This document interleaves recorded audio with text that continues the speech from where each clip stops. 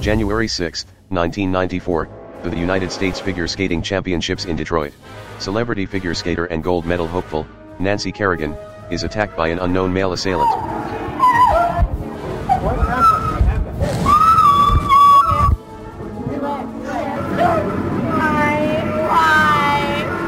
Kerrigan is struck on her left leg with a club with the apparent intent to cripple her. It is only 5 weeks until the Winter Olympics in Lillehammer. True crime. Sex. Political conspiracy. Celebrity gossip. Murder. UFOs. Crooked officials. The occult. Assassination. Courtroom drama. Rape. Corporate scams. Scandal Sheets. Hello, everyone, and welcome to Scandal Sheet. My name is Thad Helsley, and today we are going to honor the onset of the 2022 Winter Olympics in Beijing, China, with probably the greatest scandal in all modern Winter Olympic history. The violent 1994 conflict between two of the very best figure skaters in the entire world, Tonya Harding and Nancy Kerrigan, both of them on the very same U.S. team. And towards this noble goal, I am joined as always by my remarkable co-host, Ellie. Hi, Thad. How's it going? And of course, we are also joined by our brilliant artificial intelligence engine, Bernice. I love the Winter Olympics. But apparently all but one of the last 29 Winter Games sites cannot be used for future Winter Olympics due to climate change. They no longer have enough snow and aren't cold enough to be eligible. We were hoping to keep that fact in the down low, Bernice. So, thanks so much for outing us. I'm adjusting your honesty setting. Well, are you looking forward to any specific events this year? I enjoy most of them, figure skating, downhill skiing, anything but curling, actually. But I have a special fondness for the luge, which is the single-person sled event. And in fact, there's a nice little comedy bit. There's not that many comedy bits about the Winter Olympics, but there's this one that I remember. What's the joke about that? Well, why don't we just play it? From Good Day to Cross a River by Greg Giraldo, courtesy Comedy Central Records. How about those Winter Olympics, huh? That was pretty exciting. Woo!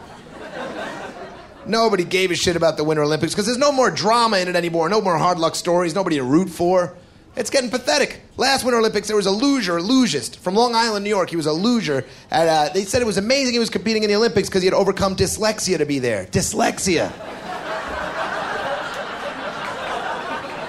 I'm supposed to be rooting for this half-a-tard? What do I give a shit if he's dyslexic? What? Dyslexia, overcame dyslexia to compete in the luge? You can be dead and be pretty good at the luge. That's not like he's competing at spelling or something. Shit, I overcame dyslexia. You strap a dead guy on a luge sled. He comes in like 0.2 of a second behind world record time. There's no reading. There's no signs. You can't get all dyslexic. That's it. Oh, fuck, I'm heading back up. I just can't keep track, The better readers go flying past you. Eat my dust, retard! I wanted to do that bit on the Letterman show. They wouldn't let me because they said it was a simplistic view of dyslexia and it might offend a lot of people. Like they're going to write letters. I mean, what's going to happen? That's awesome. Ellie, it was you that chose our last episode topic, which was the Beatles breakup 52 years ago. But then you surprised me again by pitching this new topic, also from the past, which is a brilliant, timely idea given the 2022 Winter Olympics.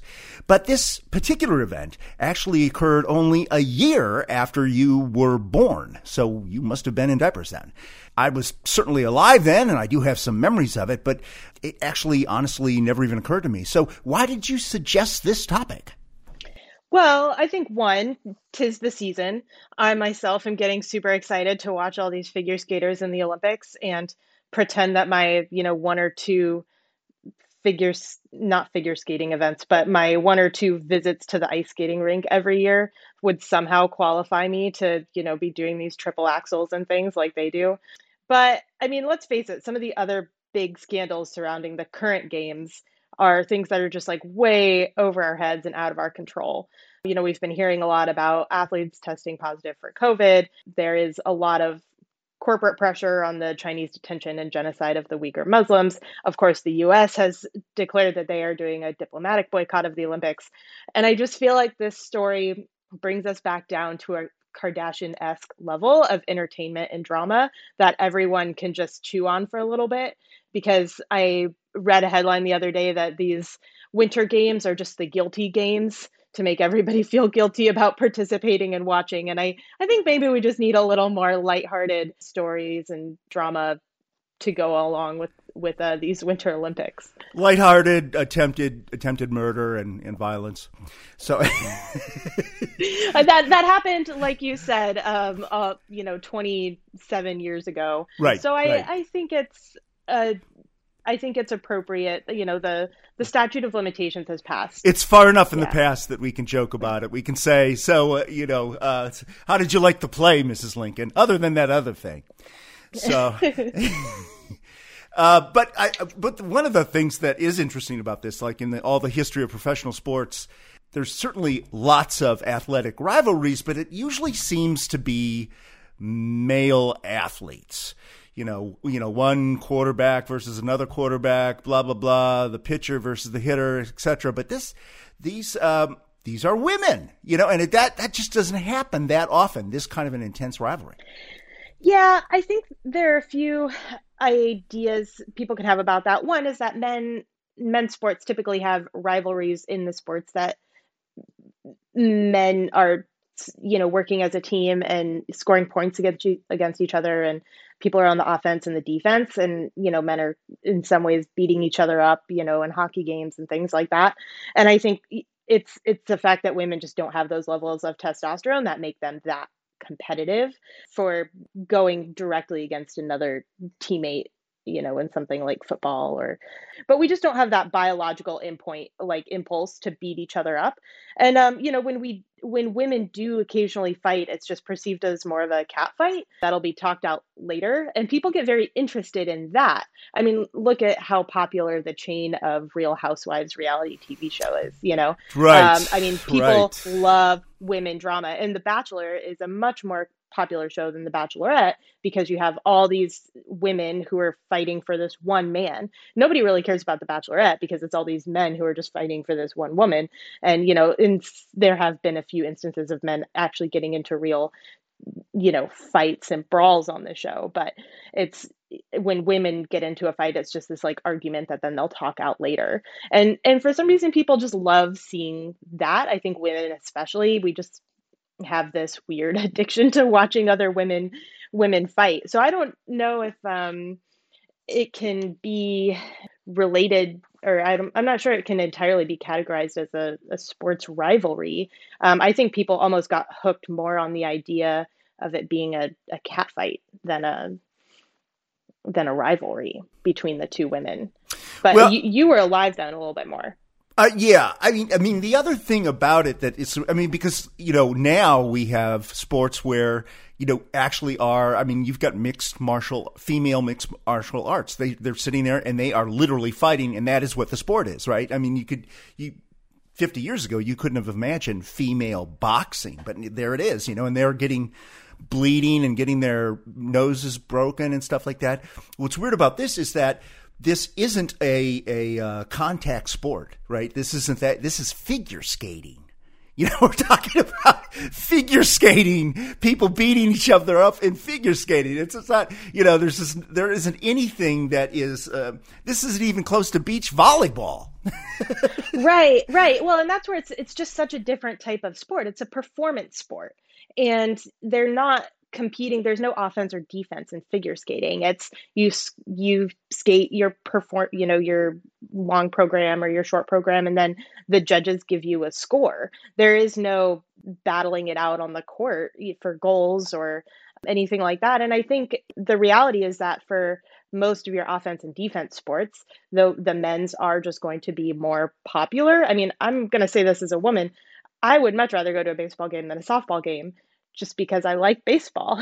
And I think for women, though, we do dominate the performance sports. So your figure skating in the Summer Olympics, gymnastics. I know a lot of people on Netflix have been really excited about Cheer, the cheerleading series on Netflix. That's really dominated by women as well. And so these performance sports are always, I think, going to be dominated by women because we're so much better at communicating with the judges, and women like to watch these performance sports. So I think most people can, off the top of their head, name ice skaters, they can name gymnasts if they're female, but you really can't do the same for male. So that's where there is a gender disparity between your performance sports and then your regular sports of, I shouldn't say regular sports, and between your sports of, that have offense and defense and more competition between the actual teams and players.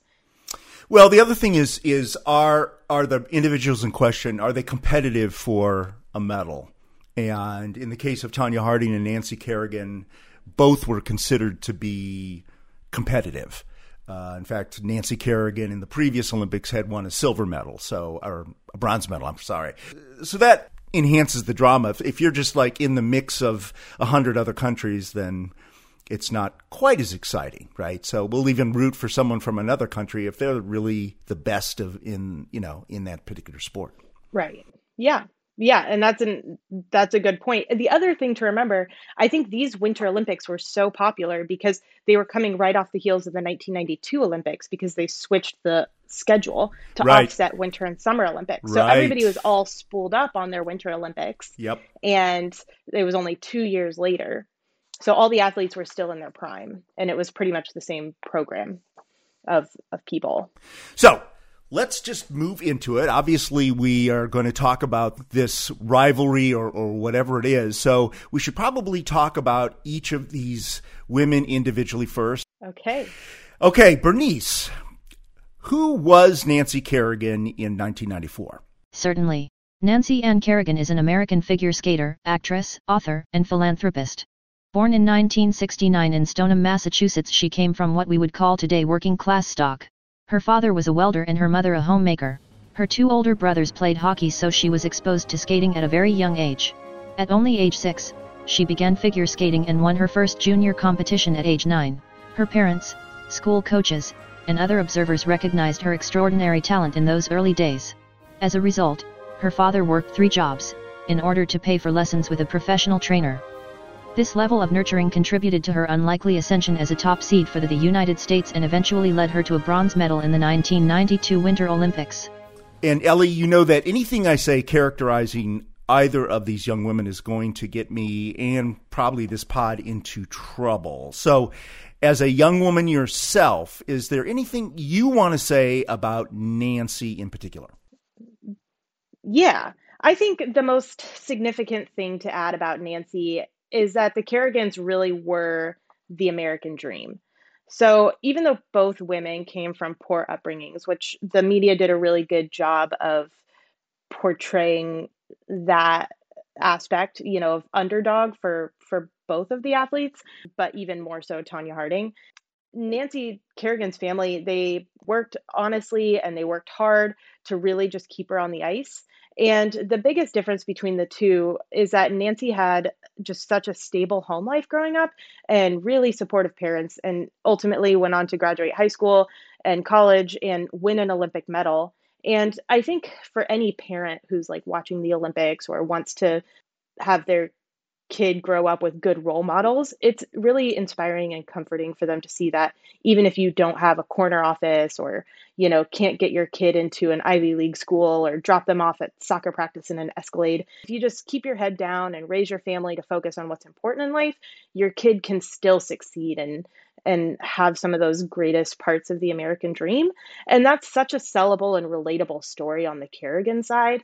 And I think that that's something that the media really took and ran with throughout the entire saga of the scandal.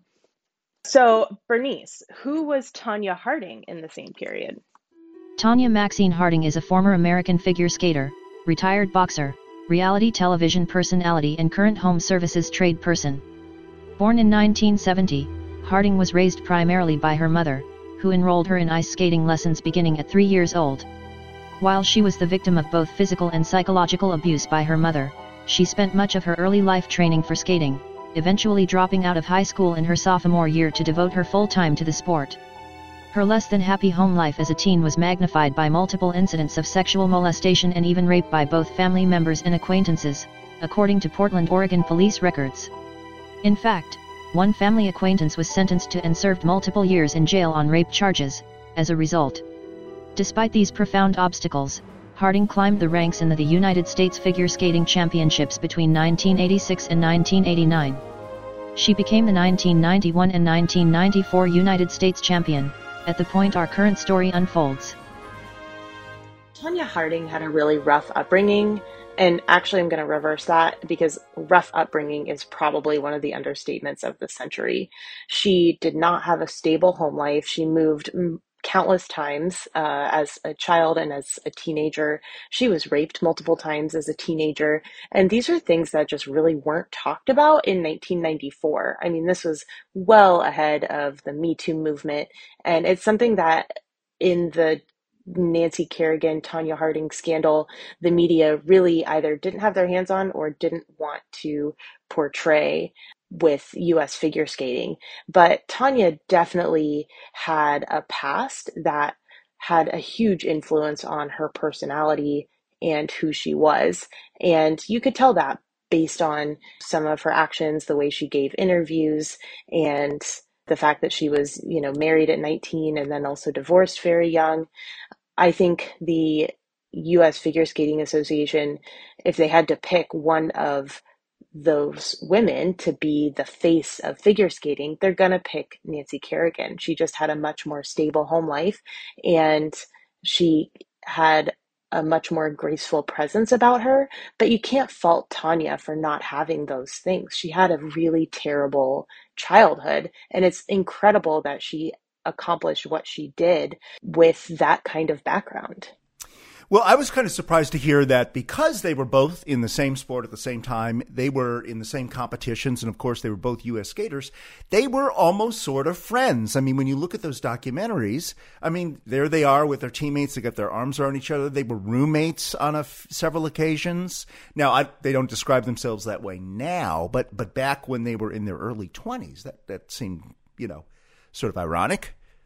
Yeah, I think it's interesting in my research that the term friends definitely seems to be relative. And I don't know if just rooming together to save money before a competition automatically makes them friends, but it definitely, appears that they were friendly, as you mentioned at one point. I'm not sure they were doing each other's hair and makeup before competitions. It doesn't seem that they were ever hostile towards each other. You're right. And the other interesting thing to note is that actually Tonya Harding was married in her early 20s.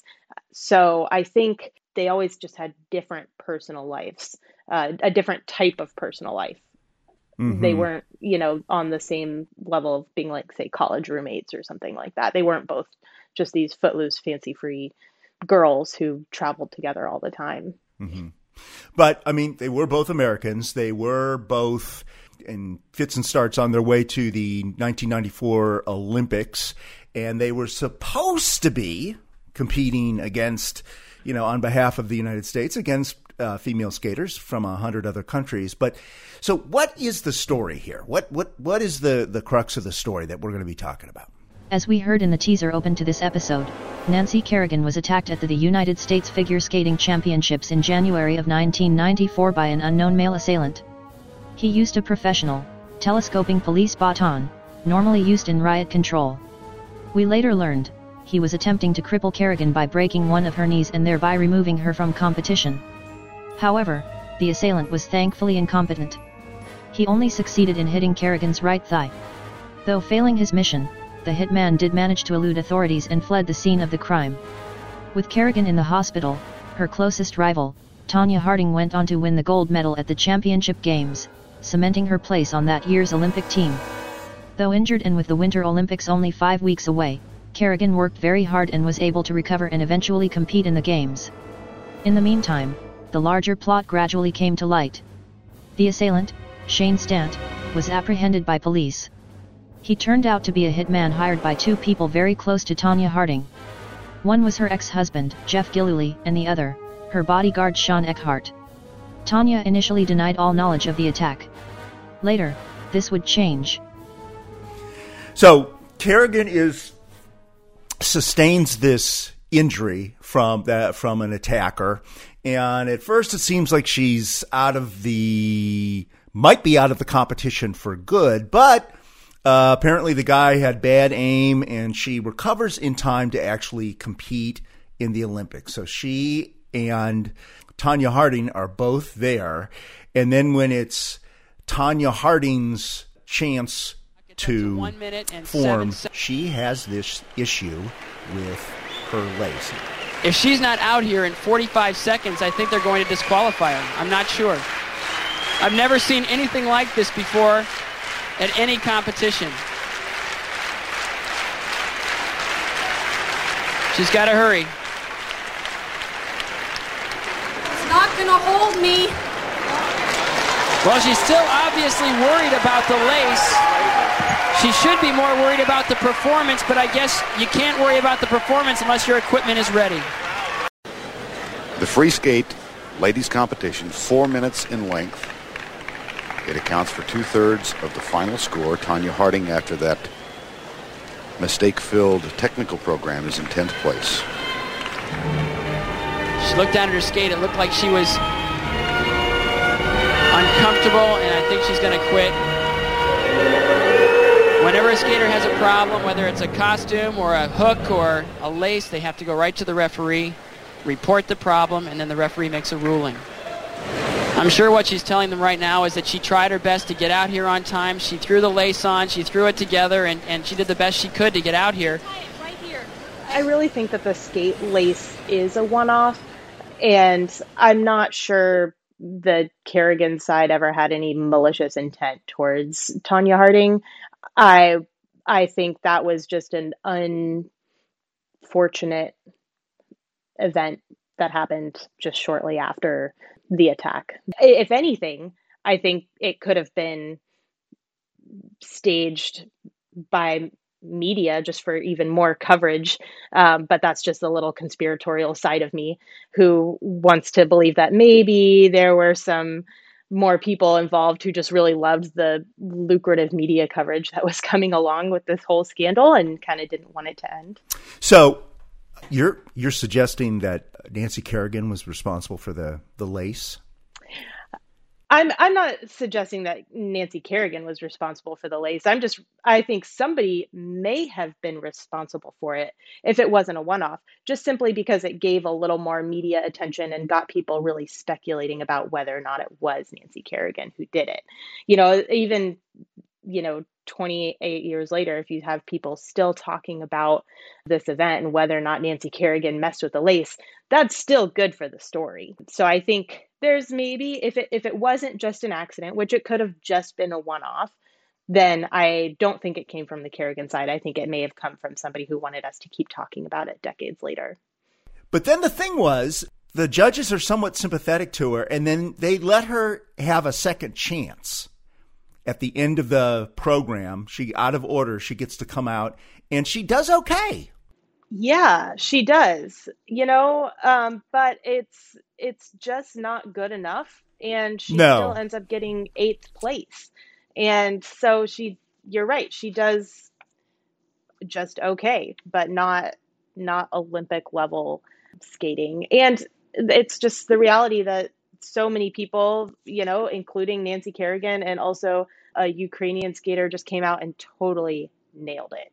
And I think Tanya Harding will never get that final performance glory where you just go out and you kill it. Right.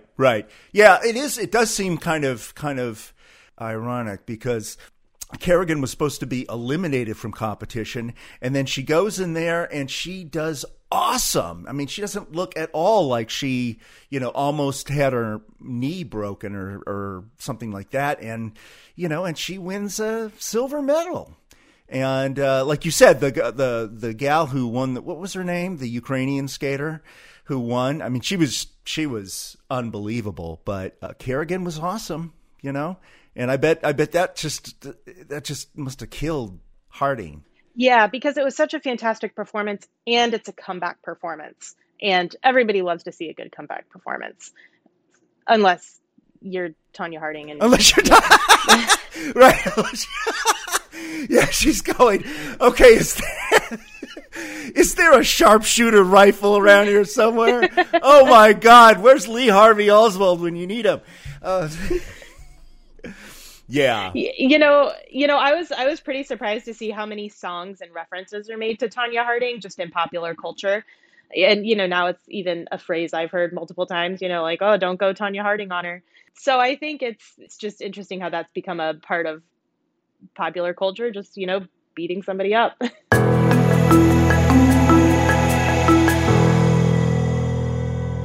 So, Ellie, the underlying tragedy of this story, in the way it was portrayed by the mainstream media in 1994, made it seem that Tonya was unable to win on her own, unless Kerrigan was somehow neutralized as a competitor. Thus, the attack is planned and executed. But the whole thing makes me so extraordinarily sad because Tonya had previously and indisputably proven herself as a world-class skater. So, if the attack had not happened, Tonya had a shot at the gold medal entirely on her own merits. Case in point, she was the first female skater in history to perform a triple axel in competition, which she did in the U.S. Championships in 1991. Great power, great speed, and great athletic ability. And the question is whether 3 moves into the program, she will do a triple axel. First, a triple Lutz. And now the question is whether she will become the first American to attempt and complete a triple axel jump. We will know that here, whether she tries it or not. Good girl! Oh, isn't that great? The first time an American, only Midori Ito. Ellie, none of the eventual figure skating medal winners in the 1994 Olympics ever accomplished even one triple axel in their entire careers.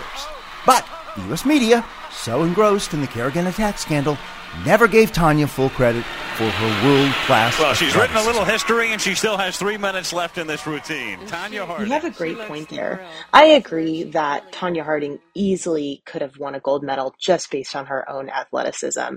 And hindsight's always 20/20. It's always woulda, coulda, shoulda. But scandals have a way of doing this where they really overshadow the accomplishments and the talent of the person who's at the center of the scandal. And you're right, Tonya Harding has even said, the one thing that no one can ever take away from me is my triple axel. And she's absolutely correct. She's a great athlete, and I think we do need to give her more credit for her athleticism in skating. Yeah, so let's talk a little bit about, because this a big part of the story was Tonya directly involved. So it wasn't just the rivalry between them. It was like, who attacked Nancy Kerrigan and why did they do it? So it was eventually discovered, originally it was a complete mystery. And then they found out that it was a guy who had been hired by Tonya Harding's ex-husband. Like you had said earlier on, she got married at a very young age, like at 19. But the marriage didn't last, and they got divorced. And then now, although they still apparently would stay in touch or hook up here and there, and then now she denies that she had any knowledge of or connection to the attack whatsoever. But then all of these things start trickling out. The attacker was hired by her ex-husband. How could she not know what was going on? What do you think? Yeah, at first I would like to think that she would have no idea what her ex-husband was doing because he's her ex-husband. But then I learned that they even lived together after they separated. And oh, did they live together? Okay. Yeah, so I now am more of a believer that she did know. And, she said that she ultimately came out and confessed that she did know about some of their plans, but didn't think that they were that serious. And well, she said she knew them after the fact. She heard about them after the fact, not before, which is an important difference. That's right? Yes, yes, that's right. That's all she ever confessed to. Now, of course, I don't think she was believed. And then there were some other things, like they found some trash in a dumpster behind her ex-husband's apartment building, and there was some notes about what they were going to do. And on those notes, and it was mostly his handwriting and the handwriting of the guy he had hired, but there was evidence of her handwriting on that same piece of paper, Tonya Harding's handwriting, which would then suggest that she did know in advance what they were planning.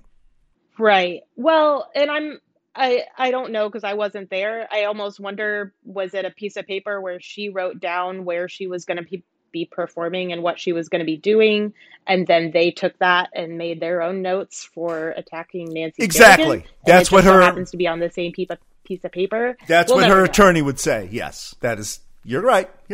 That's, all those things. It's very circumstantial evidence if you don't have any, direct eyewitnesses or recordings or what have you.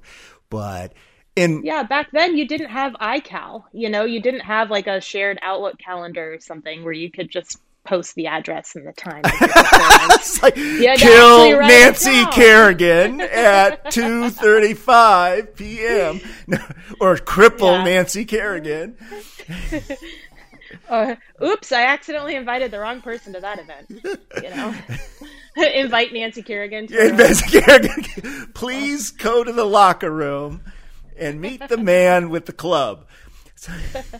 And then on Nancy's calendar, it's like, snip Tonya Harding shoelace in half 1 minute before she goes on stage.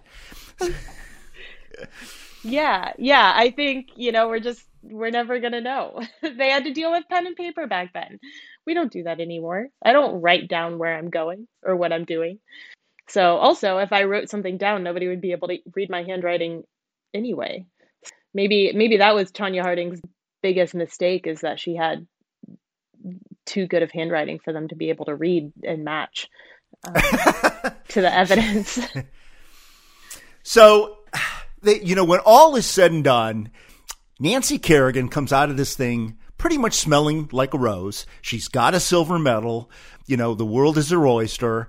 Meanwhile, Tonya Harding is kicked out of professional skating forever by that association you were trying to mention before. Well, I guess we'll have to look it up. The Women's U.S. Figure Skating Association of whatever. Anyway, so she gets kicked out of skating, and she ends up doing all kinds of bizarre, odd jobs, including retail and manual labor, like building decks. And then for a time, she becomes a professional wrestler, a female professional wrestler. I think it's super interesting how she had to use just the fame of her name to make money. And so, as I mentioned, with, her name being in different songs, and it's now sort of just a verb in and of itself, to don't Tonya Harding somebody, it was almost appropriate that she became a professional wrestler and used her name and her background to be able to make some money. But beyond that, I have to say, I am so incredibly impressed by her work ethic after she was kicked out of professional skating. Oh, really? I think she has bigger balls than most men I know. Look, she's, been a welder. She's been a painter. A welder, she's right. been a landscaper. Yep. She worked as a hardware sales clerk. She does a lot of male-oriented jobs. She's a very tough woman.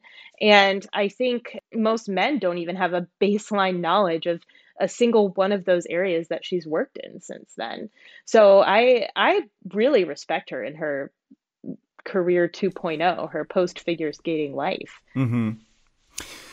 And the other thing I want to ask you that strikes me as bizarre, and I guess you were saying that the media did a good job portraying that they both came from working class environments. And I guess when those Olympics were actually going on, I was certainly aware of, this whole scandal, but maybe I wasn't paying enough attention to those backstory documentaries that NBC whips up about everybody, and the dyslexic loser. I always had the impression it just seemed to me, just watching this thing unfold without really knowing, like when we were doing research for this episode and I sat down and actually watched the documentary about them, each of them growing up. And I was like, wow, I didn't realize Nancy Kerrigan came from a working class background. I had the story in my mind was trailer park chick versus rich bitch. Sorry to say it that way, but that was kind of like the way it was getting pitched to me, and part of it, I guess, is maybe Nancy Kerrigan she had more classic features, almost model-like features, and maybe she just had better management. People that were just more Madison Avenue. And because Tonya Harding was, in those, and neither of them lived in a trailer park. That's such an unfair thing to say, but just the way she would present herself, the way she applied her makeup and everything else. Like there was a quote in one of those documentaries where they're interviewing her and she was complaining. It's like, they were always telling me I had to skate with Mozart. I wanted to skate with Metallica playing. That was her attitude, which is fine, right? But it just played into this class kind of rivalry. Right. And I think a thing to remember is that when this scandal happened, they were both already famous, and Nancy Kerrigan already had a lot of sponsorship deals. She was in a lot of commercials. Right. So she had already been elevated to that celebrity status. And I think that's why it was so easy for the media to then portray her as this very affluent person, because at that point she really was, even though she had more humble backgrounds as a kid and, her dad working 3 jobs just to pay for her ice time. I think at this point in her life, she had a lot more revenue and she probably could afford a much better management team and much better PR people than Tonya Harding could. And I think a big part of that was really influenced by the U.S. Figure Skating Association, because they've said that they wanted her to be the face of the association. And so when Kerrigan? You have that push, Nancy Kerrigan? Okay. Yeah. And so when you have that push coming from the governing body for your sport, you're going to have more sponsorship opportunities, and, you're just going to become a bigger name and you're going to have more fans. And I think a lot of those opportunities were not really presented to Tonya Harding because she didn't have as much of a backing by the governing body.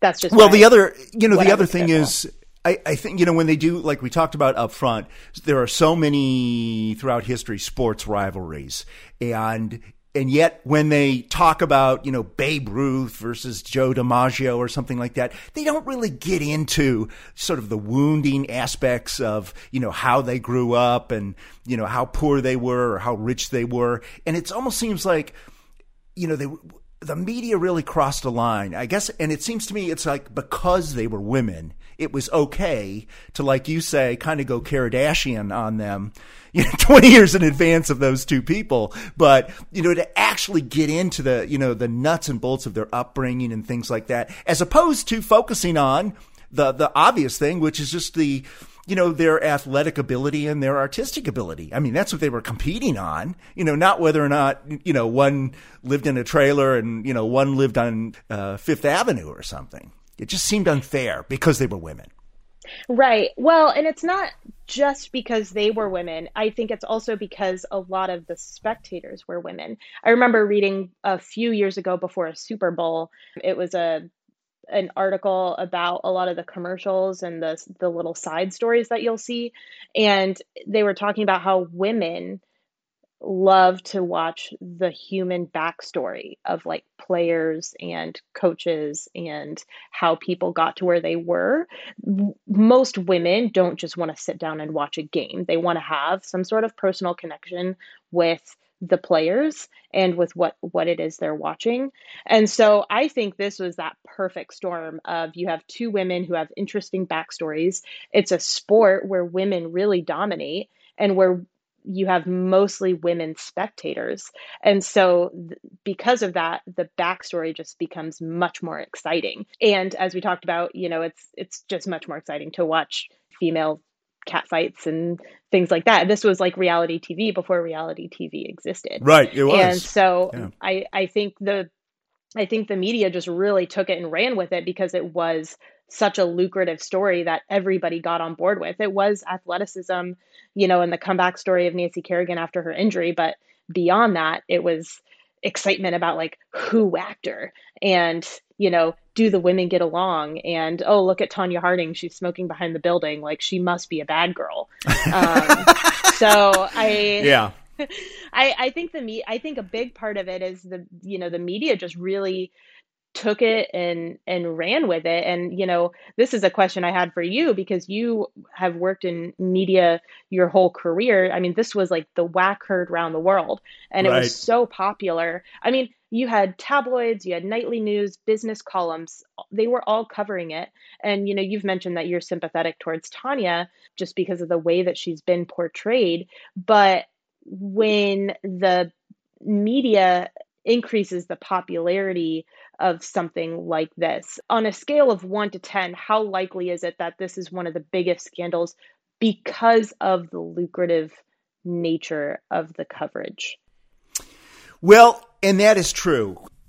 People who in newsrooms, and I was in a company that had well over 100 newspapers and television stations, although I was on the digital side. So I was only working on the websites and the mobile apps and what have you. But those were very, very measurable. So we had the ability, which traditional reporters didn't have. They didn't really know they knew what the circulation of a newspaper was, or maybe what the Nielsen rating of a show was, but they didn't really know which articles people were reading. Whereas on a website or a mobile app, I could tell a reporter exactly what people read, right? This many people read this story. And it just intuitively, like you're saying, we love conflict. We love a good drama, scandal, the juicier the better.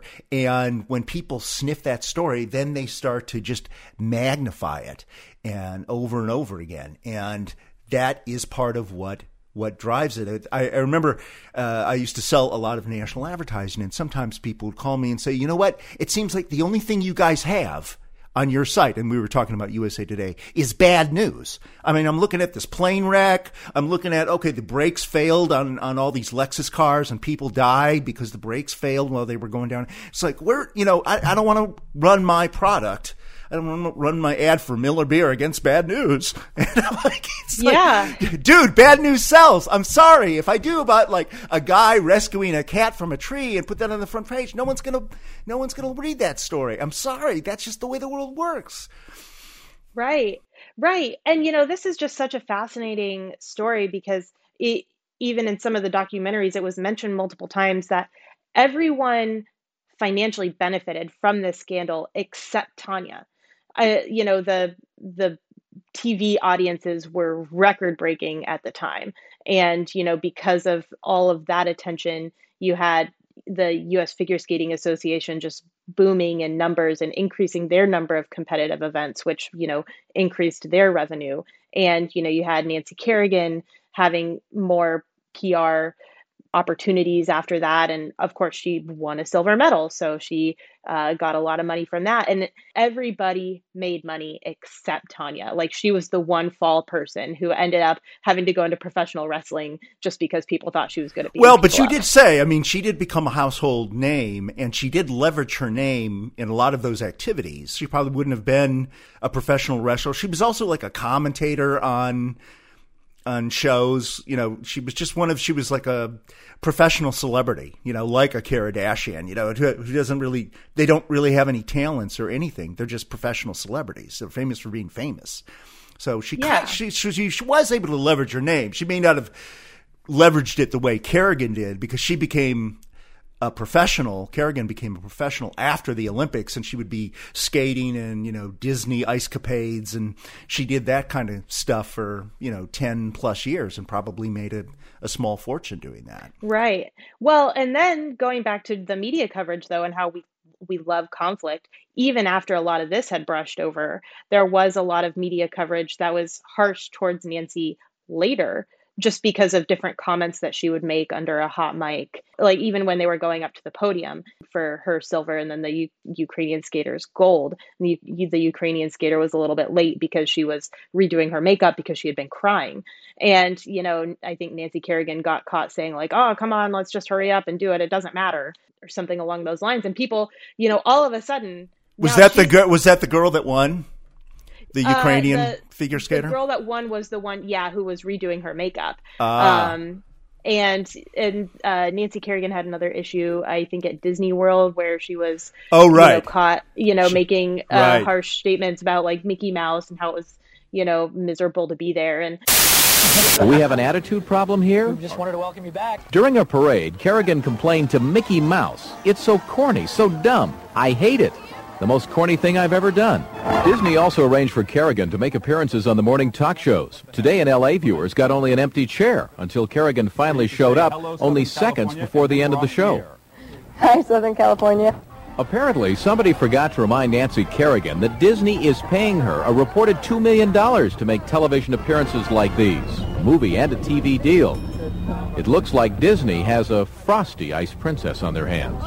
And yes, so and everybody just loves, it doesn't matter if you're on the top or not, the media loves conflict, like you were saying, and people love conflict. The media loves conflict because people love conflict. And that's what makes money for media, right?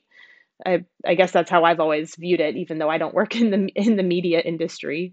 There are more male athletes. I mean, we still don't give female athletes the same attention as, the NFL, the NBA, that is never going to be, well, at least it has never been so far, equal to the Women's Basketball Association, right?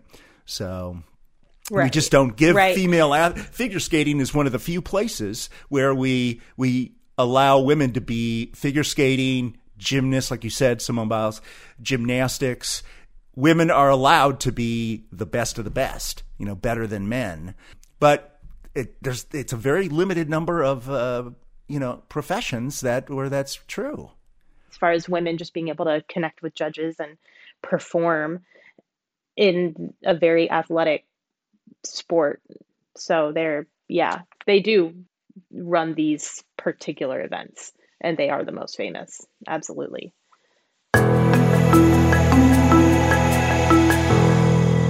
So, Ellie, we always like to end with a jury summation here on Scandal Sheet. Do you think Tonya Harding was really guilty of anything, or was Nancy guilty of anything other than just, the usual foibles of being in the spotlight as they were?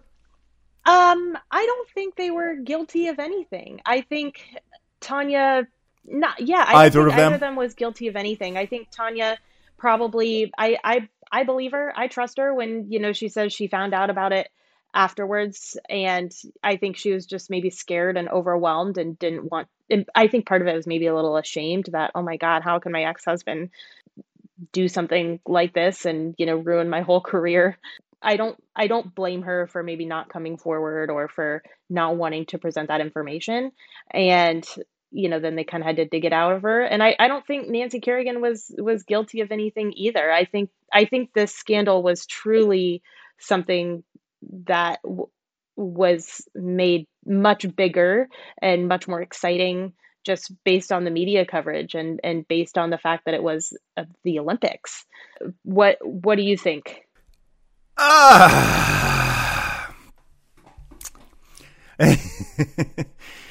Yeah, I should have thought about what I was going to say here. I guess I lean in your direction. I think Tonya Harding may not have been guilty, but I think there was some complicity. I don't know if he would have, even her husband, based on all the descriptions of him, would have even been, had the imagination to dream something like this up if maybe she had not even at least, even if it was sort of unintentional, like, oh man, I'd kill that guy. People say things like that or whatever. I would punch him in the nose if I had a chance. I don't know. Maybe she said something that led him in that direction. Yeah, well, and that's where it's tough because did she say something, just after a No, and we night of can't. a few We'll never know. drinks, and Yeah, exactly. right. Then he took it a little too seriously. Maybe he did it to try to win her back. Yeah. Well, who knows? That's a good theory. There you go. Look what I did for you. I took out your competition and accidentally ruined your whole career. So I hope you have a good career cutting down trees. Right. But who wants to win that way, Yeah. Yeah, it's very short-sighted.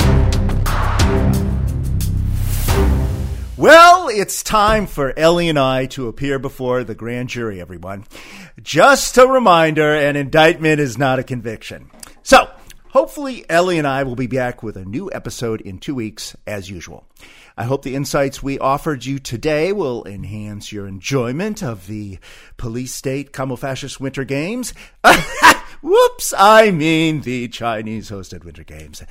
We join with our U.S. corporation, NBC, the TV network broadcasting the Olympic Games in America and other English countries, in asking you to ignore the greatest enslavement and genocide on planet Earth taking place in China today. So there you go.